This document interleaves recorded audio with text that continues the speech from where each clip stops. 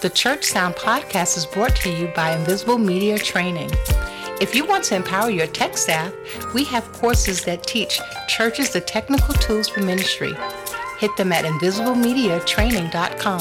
It's time to empower and grow. Welcome to the Church Sound Podcast, part of the Repurpose Network, where kingdom culture, real life, and technology intersect. I'm your host, Preston Thompson, and what we do? We talk to real people, pastors, leaders, engineers, tech people, manufacturers, worship leaders, all about church, technology, and provide solutions for a successful Sunday morning service. You ready? It's time to take a ride. Let's go. Yes, welcome to another edition of the Church Sound Podcast. I'm your humble host, Mr. Preston Thompson. Welcome to episode number 113. I said it. 113. Nice round number. That means we're going down the Kingdom Highway and we're getting to our goal of never ending. So let's keep it there. But we have a great show in store for you today. Today we're going to talk guitars. Guitars like ling-a-ling-a-ling-a-ling. We're going to talk guitars, 6-string guitars, all types of guitars. And I got a great guest. Ladies and gentlemen, boys and girls, cats and dogs of all ages, let's welcome my friend, Preston Russ, Director of Design at Wave. What's going on, everybody? Brandis, thank you for having me. Hey, listen, we've talked on several occasions, and we've always had pleasant and interesting conversations. That's right.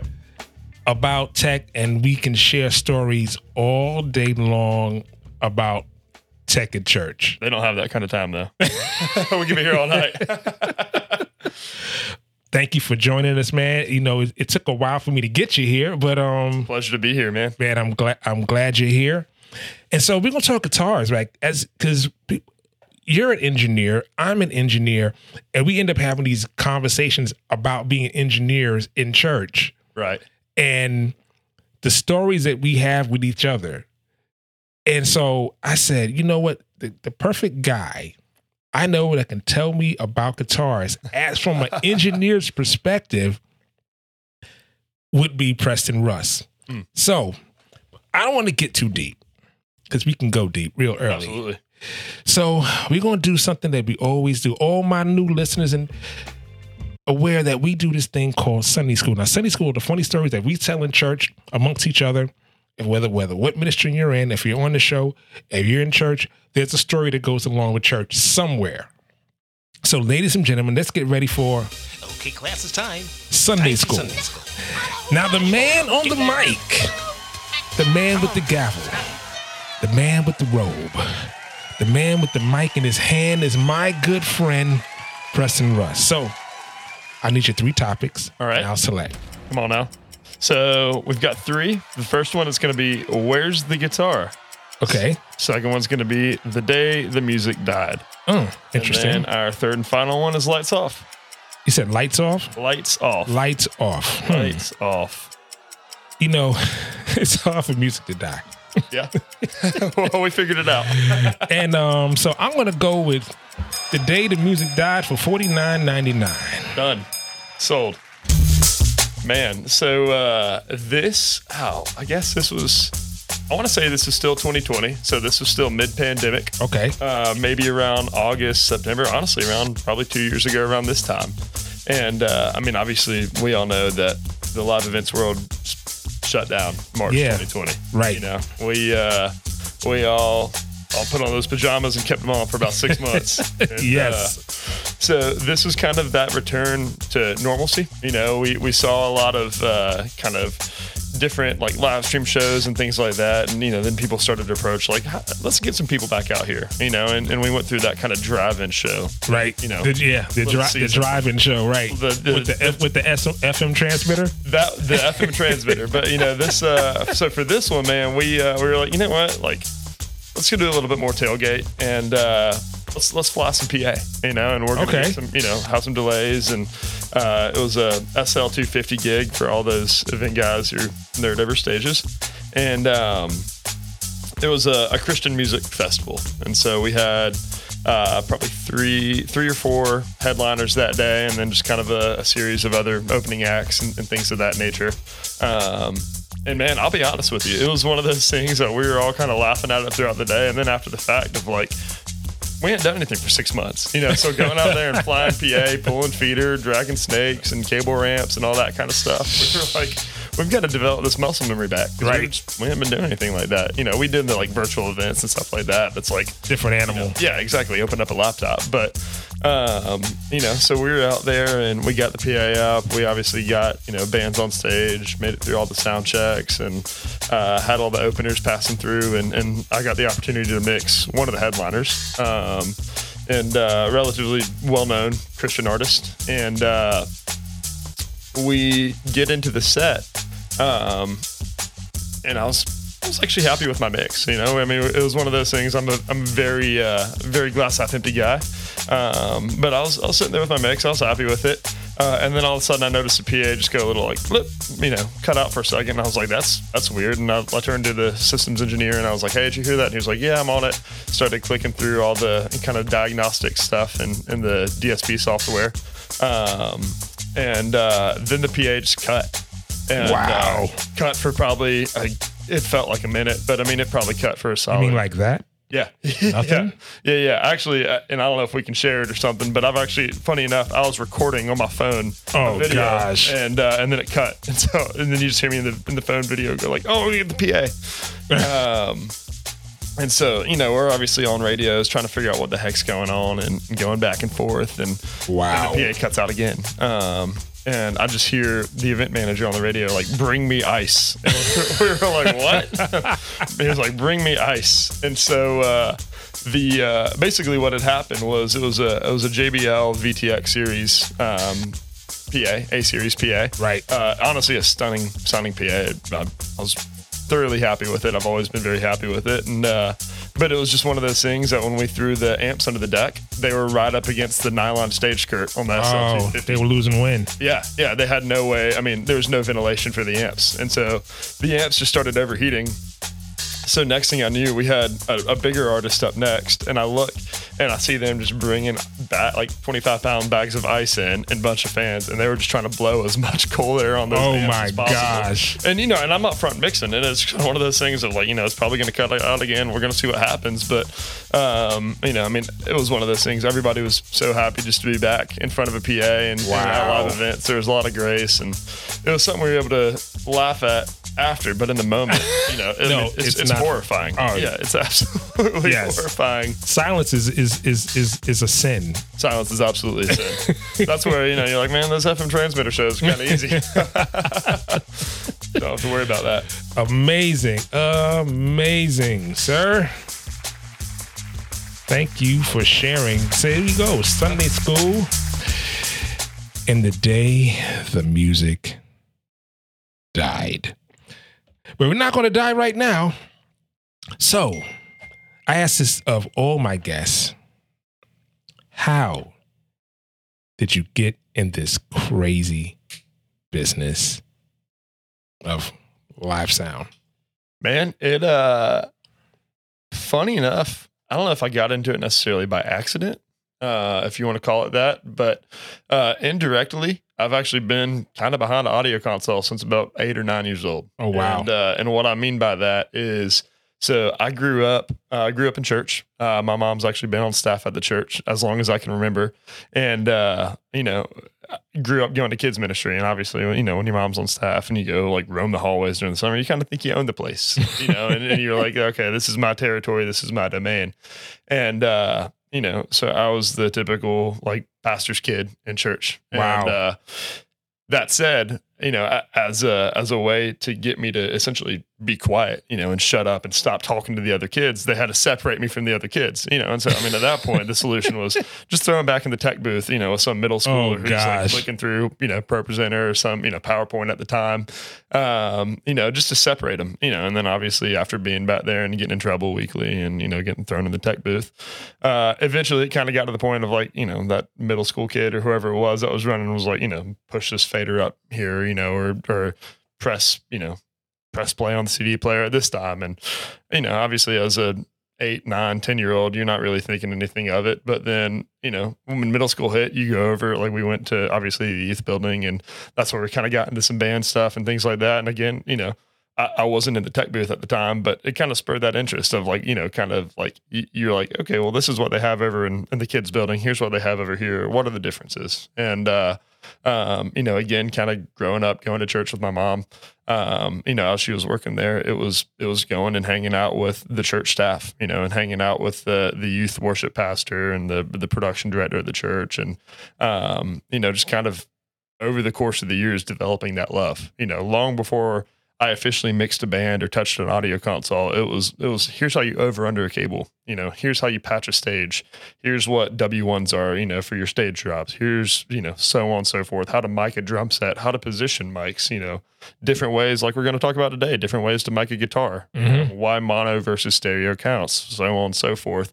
And kind of learning those like casual fundamentals almost well backwards before I even touched a mixing console. Wow. So by the time you touched the mixing console, you already had a plethora of knowledge that you didn't even know you had that was building up just from your life experience. Absolutely. And that's something I'm so grateful for because, a lot of people get into it the other way. They get into it and, they're comfortable with pushing faders on a Sunday, but then all of a sudden if they lose an input, it's like, where do we start? You know? And so, through that kind of trial and error and figuring things out in my life, like, that's honestly kind of the precedents I've set for, as I develop volunteers in the church world and things like that, is know your stage, know how to work your patch, know where your points of failure are, and how your system, is connected. Right.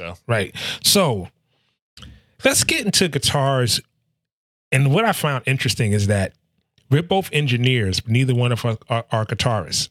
Right. So, however, we're challenged with presenting them in the best light possible. Absolutely. So this way it comes with a certain amount of understanding. So no, I laughed when you first texted me and you're like, we're going to talk about guitars. I was like, here we go. Cause I can play Smoke on Water. That's all you're getting out of me.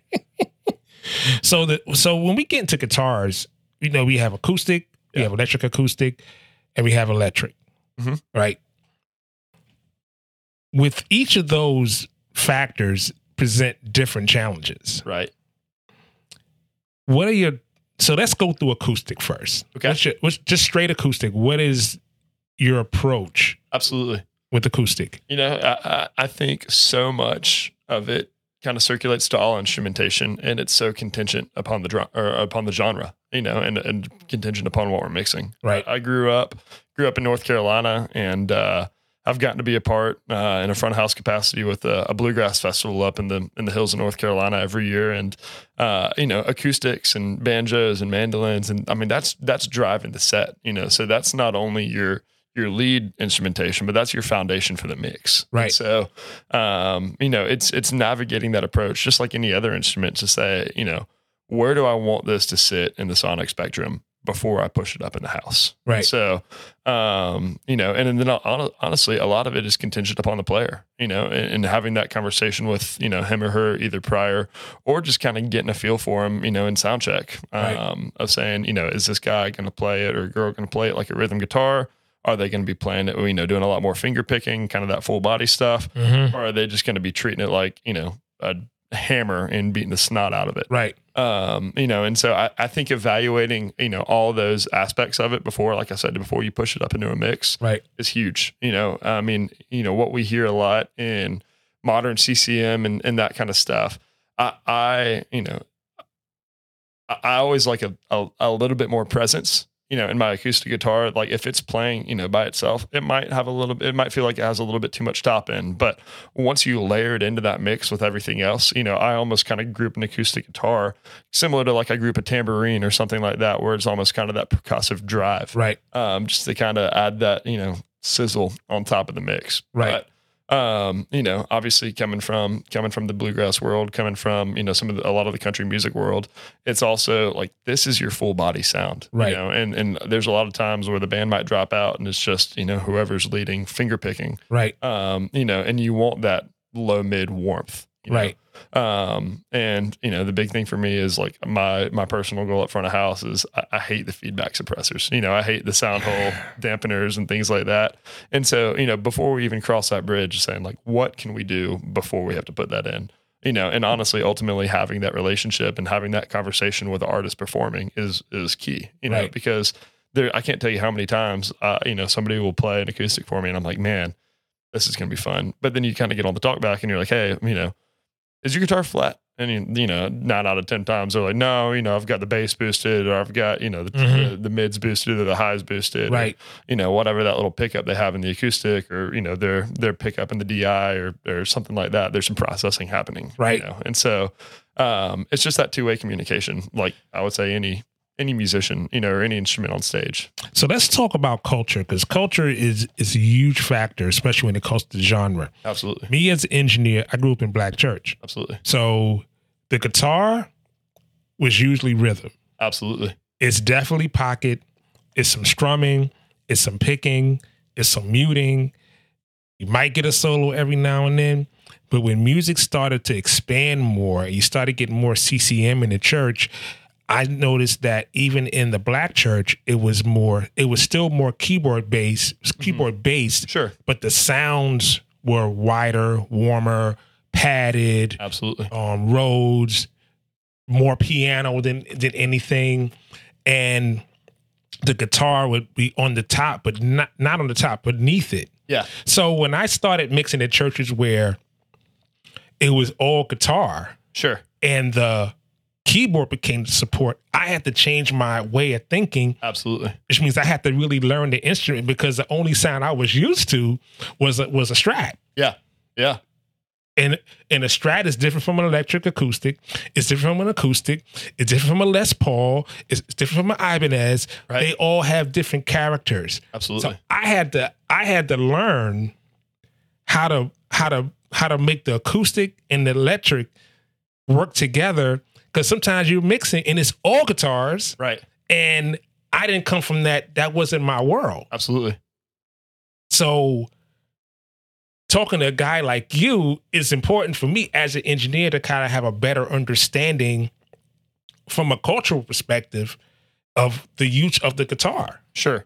Well, and that's, I would even say, kind of growing up on a similar front, I grew up in Church of God, and so we were full gospel every week still. 150 person choir. We had a full, brass section, orchestra with strings, with, percussion, drums.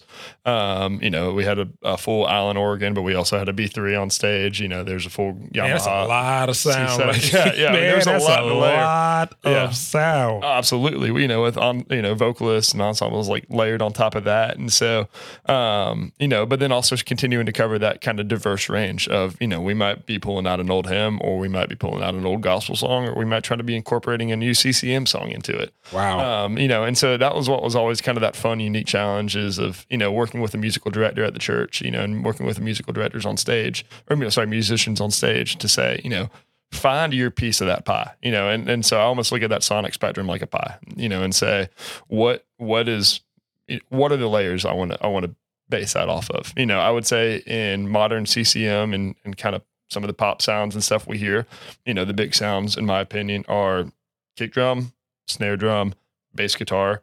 And then honestly, the thing I would put after that is vocals, And so if you've got that kick and bass relationship right, and then you let that, the rest of that room be filled with massive vocals, then that leaves, whatever's remaining on the sonic spectrum to be filled with, your electrics, your synths, your keys, your things of that nature. But obviously that's so contingent upon genre, and the style of music you're mixing.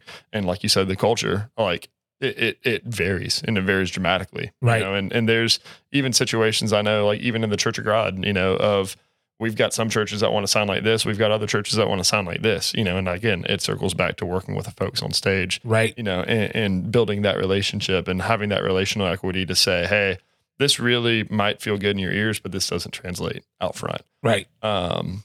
Right. And so, you know, I mean, I would say there's a bunch of different approaches because to your point, you know, we see now guitars are such a driving factor of a lot of CCM sounds and a lot of those mixed sounds. And so, you know, we'll evaluate everything from having, you know, if we have 3 guitars on stage, that could be 2 electrics, that could be, that could be, you know, 2 electrics and acoustic. That could be 3 electrics. That could be 2 acoustics and 1 electric. You know, obviously we haven't even touched on a bass guitar yet. Right. You know, I mean, there's a lot of that, you know, string sound coming off the stage, even if we don't have, you know, a true strings or orchestra section. And Right. so, Right.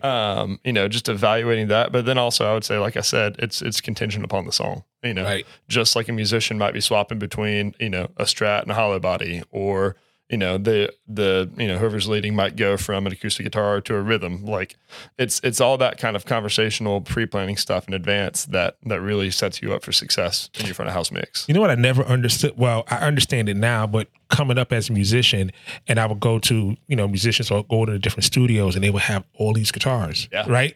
And then I toured. So you go out on tour and you go, well, why is he switching guitars? Right. Right. You know, you see the guitar just fly out. Another one brings one in. Car tech brings one in, plugs it in. Gets the pedal board started. Okay, cool. And you're like, so they have a guitar. Yeah. For these specific sounds. Yep. And I found that so interesting that it all lends to the texture. Absolutely. That the player is trying to get without having to fiddle through it. Yeah. On every song, it's kind of like a patch in a sense. It's 100% like a patch, you know. I mean, and to that point, like that was something that, you know, there's obviously the simple wins of, you know, being able to obviously mitigate time for tuning and things like that, and so have, you know, one guitar tuned to whatever this key is, or, you know, from that side of it. I mean, that's how much, honestly, in full transparency, I'm not a guitarist, you know, but right. Talking through the differences in tuning there. But, you know, circling back to like, I'm a drummer, you know, and so kind of having that same approach to snare drums for me, you know, and saying you know, there's times where I really love that kind of deep tuned loose wire wood hoop snare. Mm-hmm. But then, you know, there's also times where it's hard to beat that like natural crack of a Black Beauty, you know, right. And or that tight piccolo. Exactly. You know? Exactly. And so, you know, I mean, I would say having a few guitars in a guitar boat side stage is no different than having a secondary snare or having a drum tech, you know, swapping out your primary or secondary snare mid set. You know, it's all tools of the trade, you know, and for us, it's like, you know, there's multiple types of multi-band compressors, you know, and there's multiple types of compressors. That's a better example, you know, of what kind of, you know, do we want to use a VCA or an optical compressor or FET, you know, and evaluating all the different colorations and sounds of compressors. It's just like a guitar, you know, and then that honestly continues through the signal chain of a pedal board, you know. So let me ask you this. When it comes to your approach, mm-hmm. When you're starting from scratch. Sure. Like it's not a church that you mix at all the time. You're starting from scratch. The band's on stage, and you get to the guitar channel. What's your approach? I think a lot of it depends on, you know, again, evaluating what they're playing first. You know, do they have an amp? Do they have an amp simulator? Do they have, you know, just as simple as a pedal? Are they going mono? Are they going stereo? Things of that nature. You know, and ultimately, what's their role in the mix? You know, what's the genre that I'm mixing? What's a musical style that they're playing? And, you know, are there 2 guitar players that hand off lead? Is there a dedicated lead, a dedicated rhythm? All those questions kind of have to be answered in advance. But, you know, I mean, a big thing for me is I'm a sucker for stereo, you know, and even if I don't have a true like stereo, you know, send coming from the stage, I find validity in mimicking that with either taking, you know, that mono send and patching it twice to have a guitar left, guitar right, and then adding delay. And by that, I don't mean like the effects delay. I mean, you know, obviously like sample delay. Exactly. You know, so adding really between, arguably what I find myself doing is between 15 and 30 milliseconds, just depending on the width of my PA and what feels right. There's not a science to it, but it's just throwing delay on one side. And one thing I've honestly been doing recently is if I've got two guitars, and even if they're sending me a stereo signal, say I've got one guitar player, I'm not going to do stage left, stage right. I'll do house left and house right, just for an easier example. But, if for my house left guitarist, I don't have any delay on his left channel. I've got the delay on the right channel. For my house right guitarist, I don't have any delay on his right channel. I've got the delay on the left channel. Yeah, right. Exactly. Just to kind of pull that image, and again, it helps create that sonic space, right. And so obviously if you can get a stereo sound off them with some of that ping pong delay and that kind of wider reverbs and things like that, that's great. But getting the sound is, you got to handle the floor first. Exactly. And adding that delay helps create that width that just helps it sit in the mix. And a lot of it also depends on the console, and to your point, if I'm just walking up to it, how much time do I have with it and how familiar am I with it? Obviously on a lot of the freelance shows that, I get to be a part of, and even most of the churches I get to mix at, like we've got kind of a higher input and higher output count console to where I've got those buses available to where I can go and I can throw, I can have a drum group, I can have a bass group, I can have guitar group, keys group, step that up into parallel groups if I have time or if I've got the resources for that, and continue on, and I love mixing through groups for the reason of the space that I can create. So circling back to the conversation we had earlier, I might have 3 guitars on stage at any given time. That could be 3 electrics. That could be 2 electrics, 1 acoustic. That could be 2 acoustics, 1 electric. The list goes on. Having them go through that guitar group allows me to kind of create that sonic mapping. So like if it's like say everybody jumps into kind of a rhythm section or something like that, or a rhythm guitar part, and that's where we're going to find that kind of low, wonky 200, 250 build up in the mix that we don't necessarily want to leave in there. But obviously from an input side of it, I don't want to take that out because you still need it for the sound. Yeah, exactly. I need it for the sound. Right. Or, if we go back to that being the only electric and there's 2 acoustics, or if we go back to that being the only rhythm and there's a lead and an electric, I still want that sound. But that's where I have that ability in the the guitar group to throw a multi-band compressor, throw a dynamic EQ on there, and just do that kind of 1 to 2 or 2 to 3 dB of, gain reduction on that band. So if I've got 3. So you're going to sidechain it pretty much to the vocal? So that's a good point. So for this aspect of it, I have the key listening internally. Gotcha. So if I've got, basically that threshold, I set my threshold if I've got 3 guitars playing rhythm, just to kind of create that ducking. But that way, if I step back to 2 guitars, we're not hitting that threshold. We're not hitting that gain reduction. But, you bring up a great point of sidechaining, when we step into vocals and obviously wanting, like we said, in the CCM approach, keeping that kind of kick, snare, bass, vocal in the mix. I don't ever want to have any competition, with that vocal. Because especially, in the worship community, like, that's what's leading the congregation, Right. And so there's everything else is support. Exactly. And so, I'll take a sidechain or take a filter and kind of put it around that 2.5, 3K kind of vocal intelligibility range, and then sidechain it off my vocal group or my lead vocal mic, depending on, what I have available. And then also account for that kind of 1.5, 2.5. Where the bite is. Yeah. Gain reduction, just so that way, no matter how loud guitars get, there's always that space and separation for vocals. Yeah. So in your approach, like say, I know when I start sound check, I normally start, I don't want to get into the details of sound check because we're staying on guitars, but in your approach, when you mention kick, snare, bass, vocal and vocal, right? So I had an engineer on, he's like out in California. He says, I start my sound check with the vocal. Yeah. How do you start your sound check? I would actually agree. So this is a tip I got from Jeff Sandstrom over at MXU, and he's been, was out with Tomlin for years, and just an incredibly great engineer in this industry. And I've got a lot of respect for him. And, I don't even know what this was before MXU. And I don't know if this is a conversation I was having with him or when I heard him say this, but this changed my approach to sound checks. That even when I'm in the touring side of things, and I might not always have my front person sound check. I'm going to always put that mic out there, and I'm always going to try to ring out that mic, get that mic typically where I had it either sitting the night before or where I think it's going to sit that evening, and then do sound check with that mic live, because the last thing you want to do is obviously create, a bunch of tight mixes. Then you add vocals in there and that just loosens everything up, Right. And so, even if I don't necessarily have the vocal talent on stage to start sound check with, I want to have their mic out there, and I want to have that lead vocal mic, or the mic that's going to, stay hot 80% of the set. Because it is, even when if you don't have a gate on it, but even when how soft your gate is a whole other thing, right? But even when it's out there, it's still part of the sound of the stage. Exactly.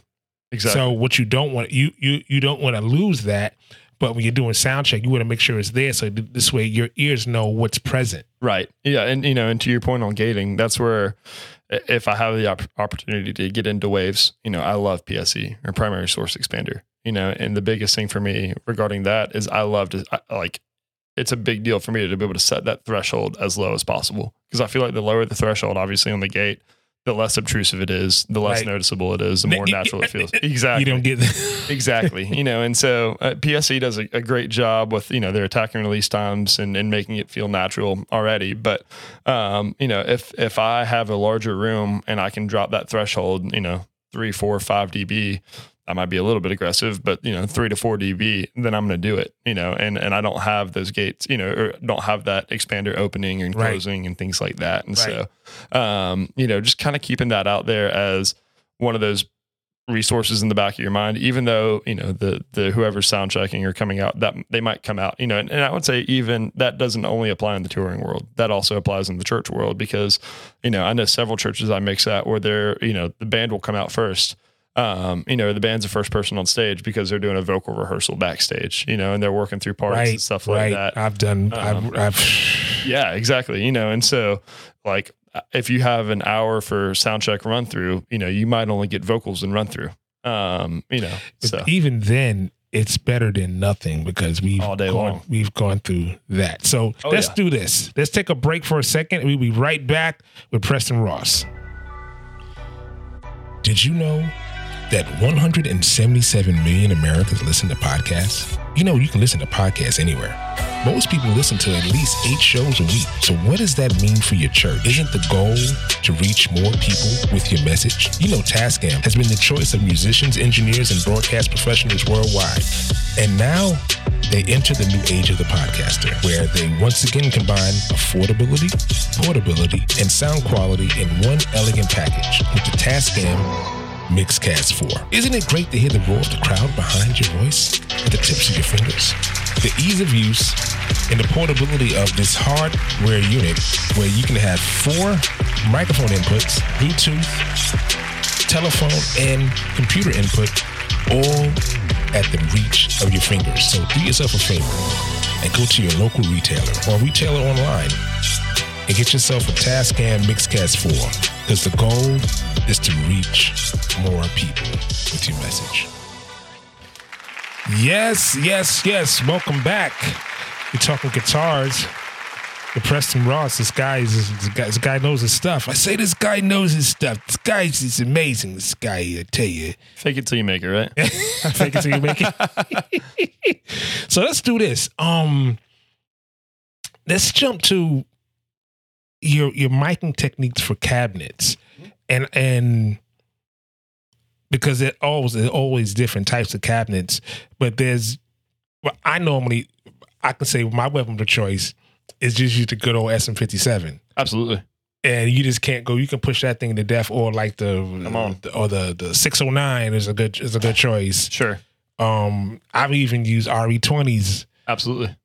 Because they can take a high SPL, because it's a broadcast mic, because it's a dynamic microphone, it allows you to really push it without it breaking up. because it's nowhere near as sensitive as a condenser microphone. Those of you who listen to the past podcast are now have evidence.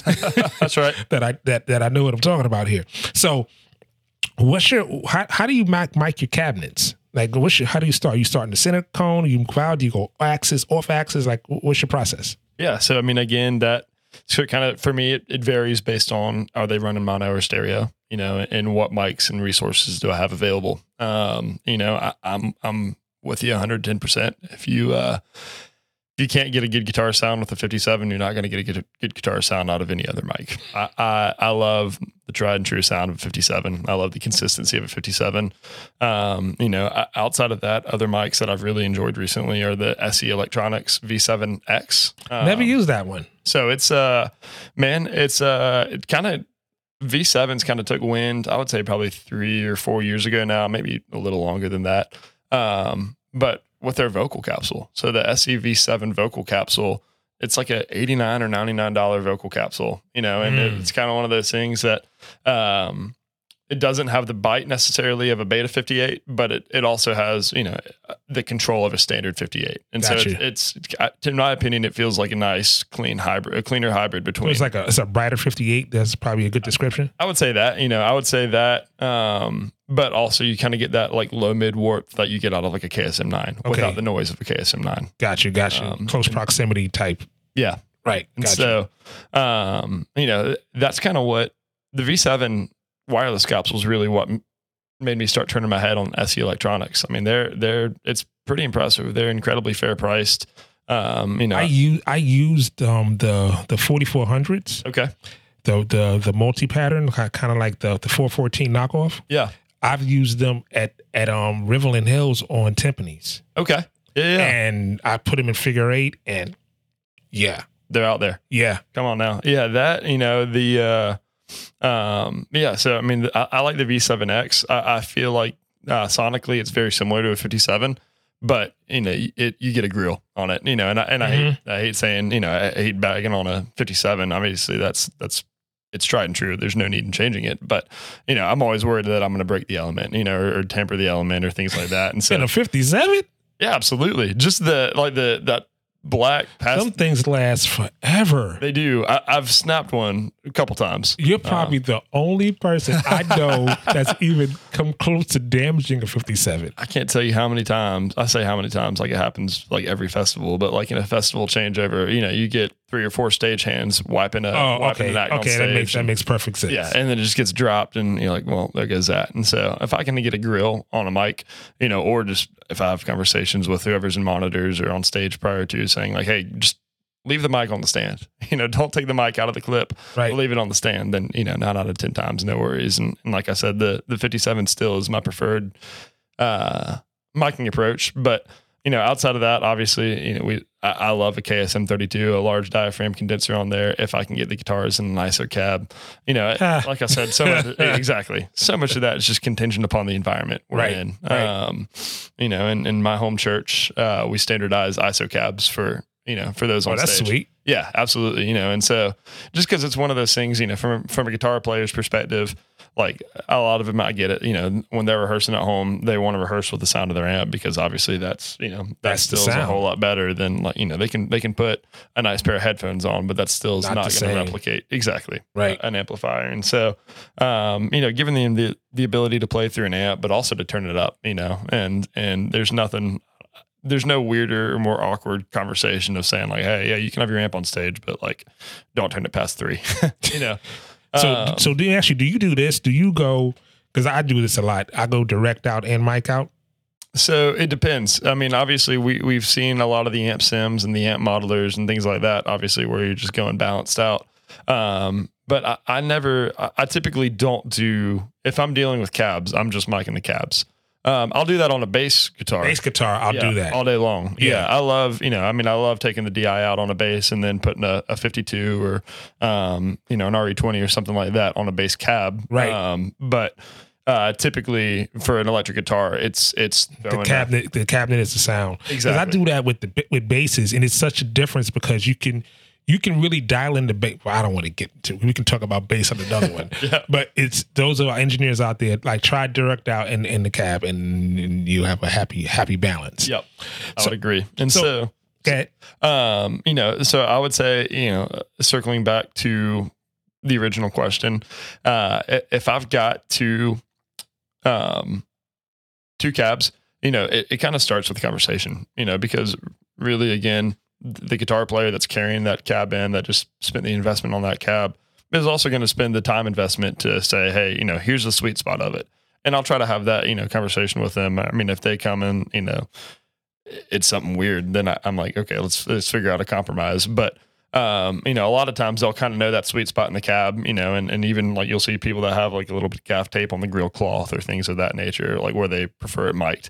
I don't want to be the like. Really? I've never seen that. Yeah. So that's, and that might be, that might circle back to that like bluegrass or thing. Country. Right. Yeah. And so, so they'll have that sweet spot kind of indicated. If not, just a simple conversation of, do you care where I mic it? 9 out of 10 times I say no. And so my sweet spot personally is I like to be about 2 inches from the outside of the cone. Okay. I don't like to ever be directly on axis with the cone. I like to, be, like I said, about 2 inches from the outside. So if it's a 12 or a 10, kind of pull in 2 inches from the outer diameter and stick it there. And so,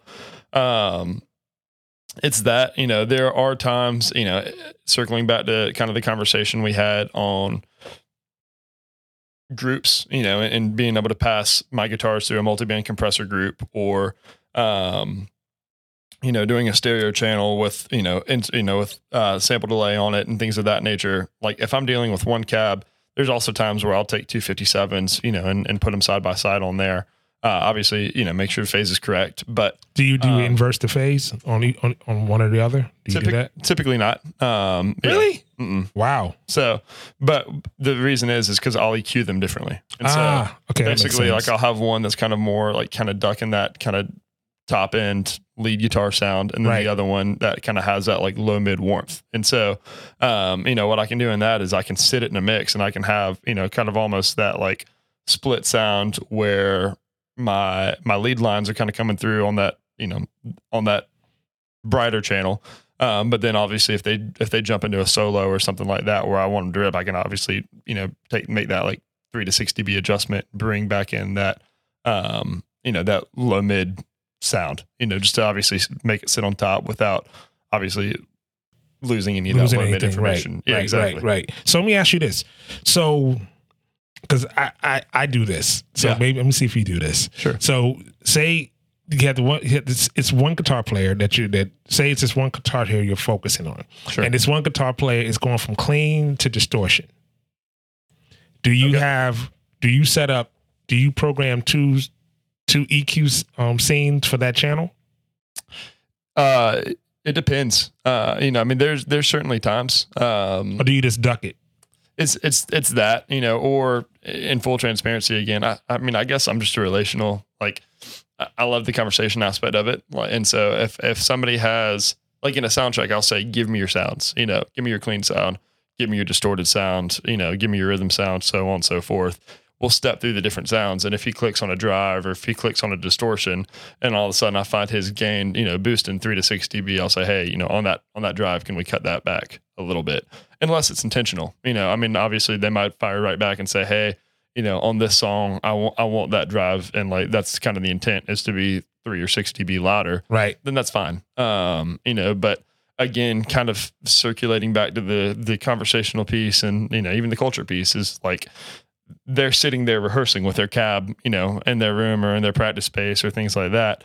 And they're developing that sound. And so it's like their dog, Yeah, exactly. That's exactly right. That's exactly right. And so, so much of it for me is about the relationship piece, and is understanding the sound, because, obviously we get to have that creative sound and I think that's where it's fun.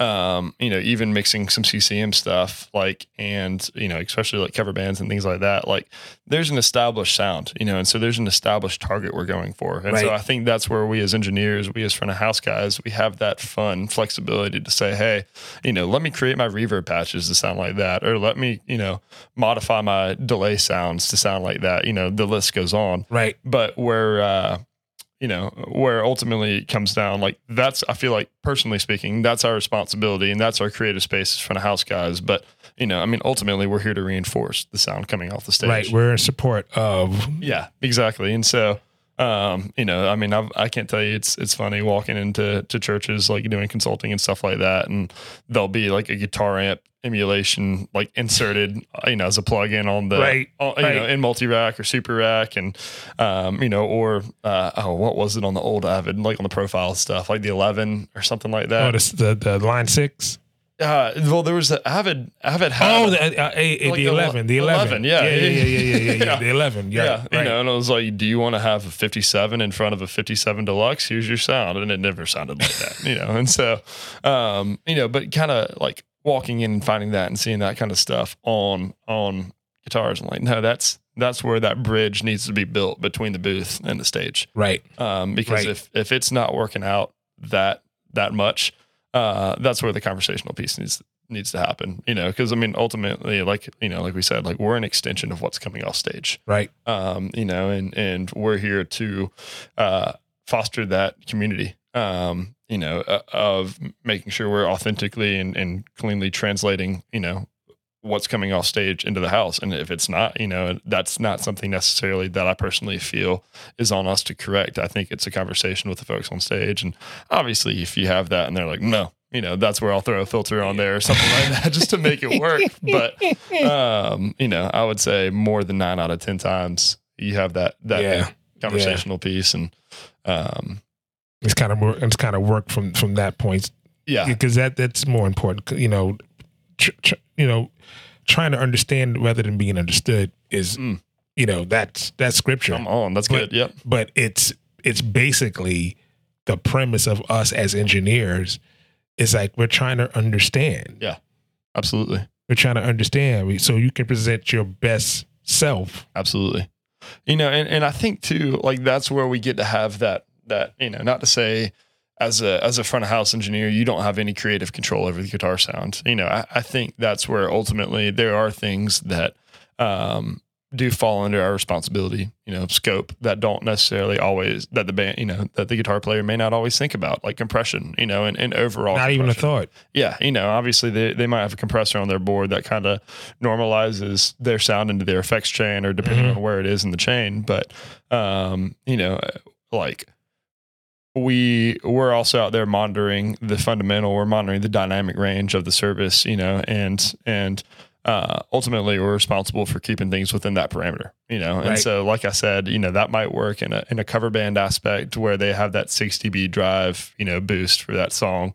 But obviously like maybe a 3 dB is all we need, in house of worship, just because we don't want people, we don't want the people that have been, already sensitive to our mix to turn around and like staring at us or giving those looks or, Yeah, that's the key is to be invisible. Exactly. That's good. And so, so on that front, that's where I think, well, like I said, we get to have that fun creative time with compressors, and again, like I don't want to overly compress if I find myself like living in, 6 dB of gain reduction with anything above like a 2.5.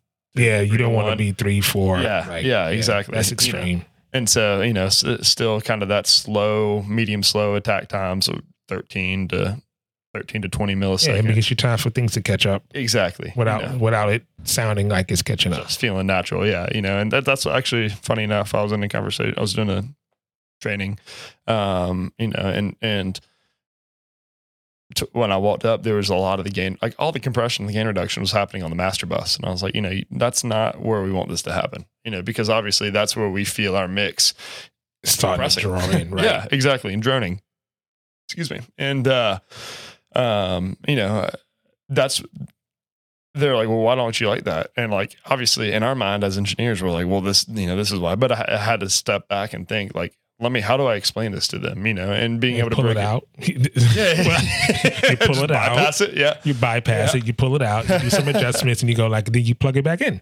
Yeah. And go like, oh, I didn't know why. Yeah. It's that, and it's explaining like, I'll be honest with you. I think in high school, middle school, I probably mixed for 3 years without understanding what the heck attack and release times were on a compressor. I was just like, they're there, we'll just turn it and see what happens. But, obviously like in later years of life, and obviously really like once I started to take mixing serious, diving into, slow attack times on my drums, faster, medium, fast attack times on some vocal stuff, just all that kind of, all those variables, like that's where compression, it helps you control that dynamic range and sit way more comfortably in a mix without you hearing it overall, because obviously because you don't want it to be noticeable. Exactly. That's the key. So let's do this.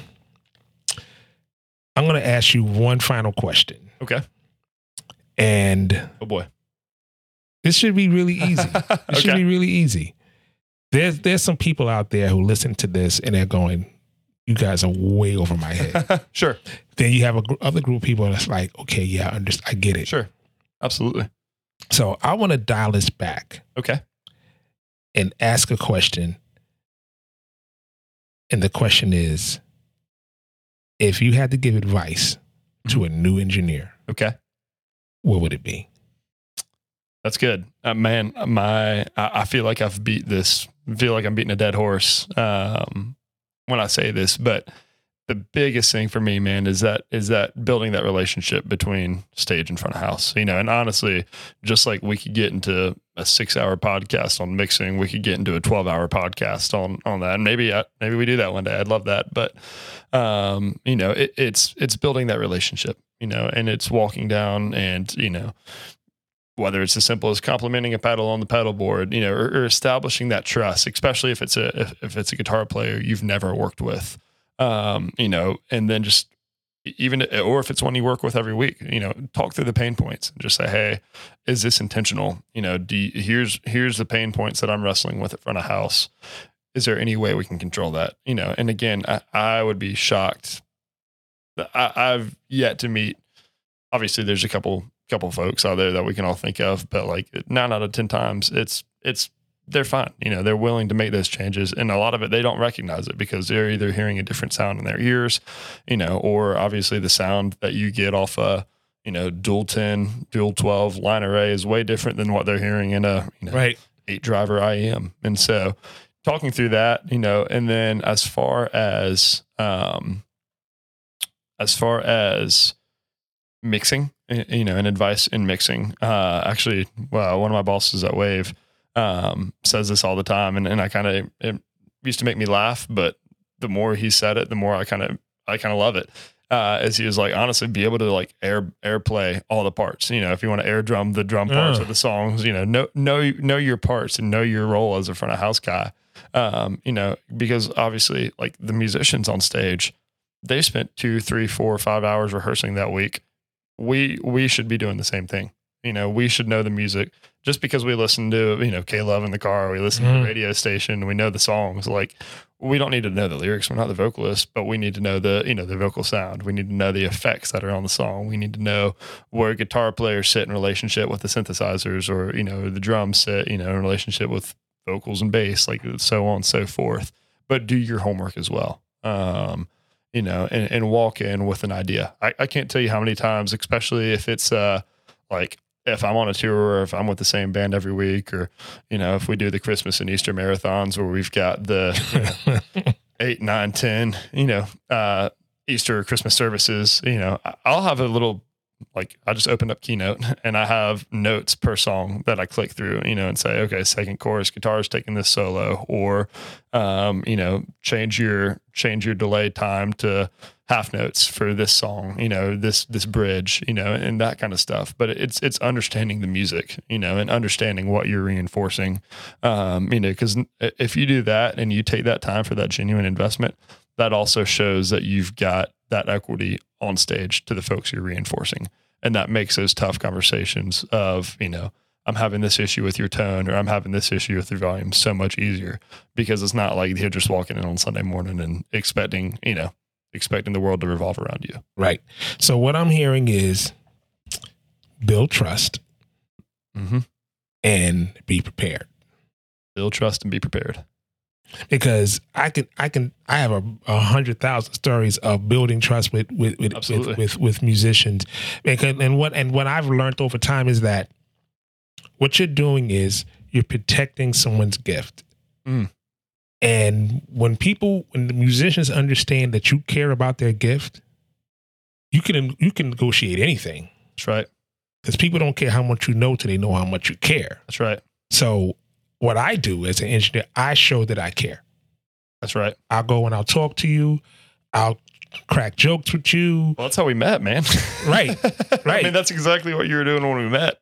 I mean, you said it so well. I mean, obviously, it's circling to the biblical reference of seek first to understand. Right. And then to be understood. Right.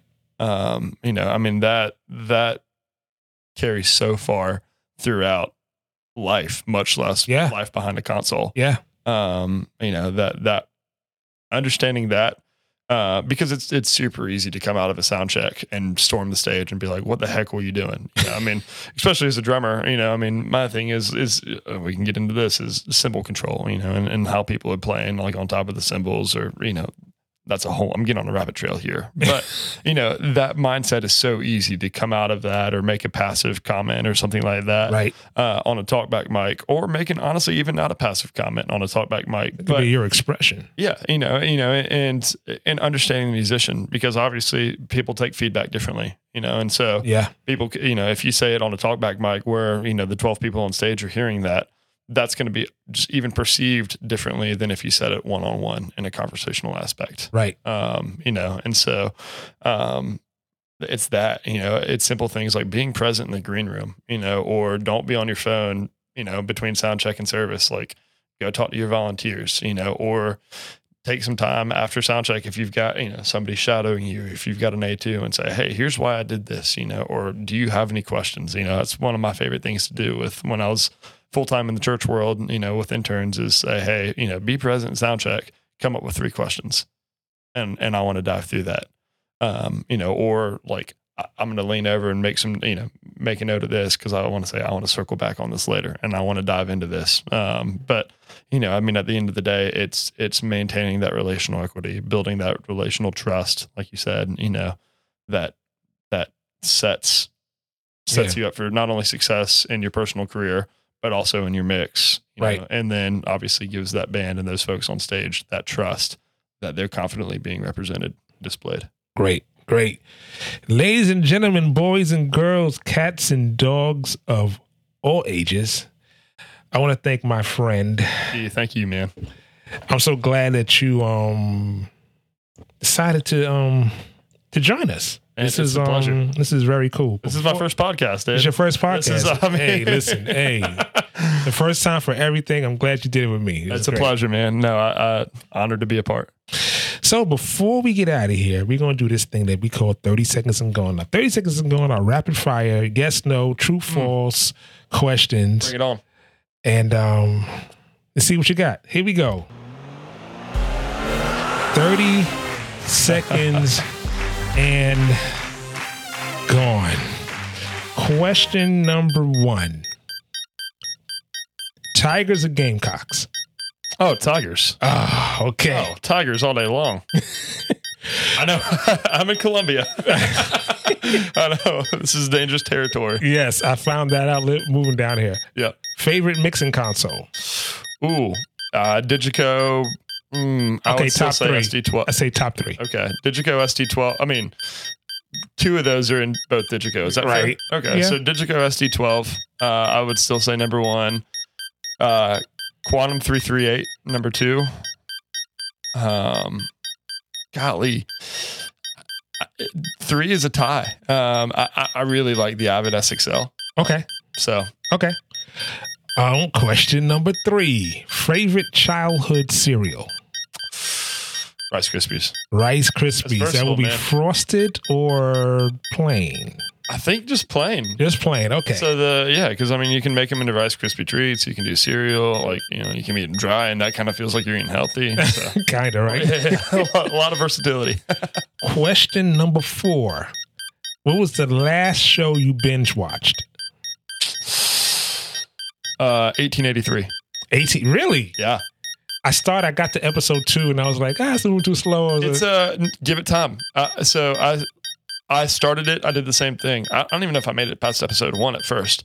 I loved Yellowstone. I'm a big sucker for Yellowstone. And, It's like the vintage version. It's a prequel, yeah. And so, you know, I went into it expecting the Yellowstone pace, but give it time and watch it all the way through. Okay. Last question.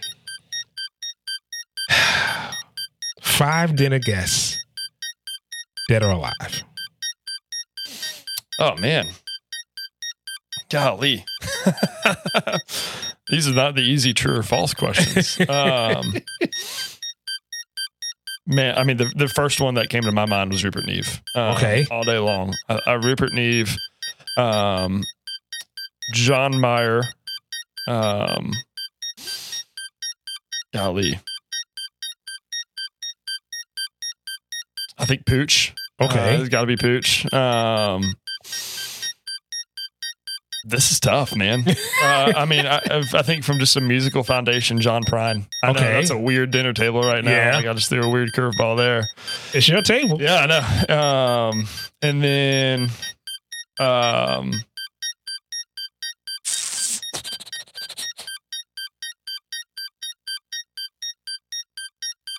gosh, I don't know. This is where I'm thinking way too hard on this. You know, I've gotten to have dinner with him one time, but I think Robert Scoble. Doing that again, man. He's just a wealth of wisdom from the systems engineer standpoint and the front of house mix standpoint. There you have it, ladies and gentlemen, boys and girls, cats and dogs of all ages. I want to thank my friend Preston Russ. Thank you, man. He struggled with his dinner guests. I guess that wasn't a curveball. That was a knuckleball. I That was it, man. That was a knuckleball. Might have been a strikeout. Well, I don't thank you, man, for being on the podcast. Looking forward to having you back, man. I gotta have you back. I would love talking about some other mixing concepts. Maybe with the bass guitar we do that, or a couple other things we could probably do. But I'm gonna say, like I always say it. Keep God first in everything you do. And I will see you next time on the Church Sound Podcast. Thank you.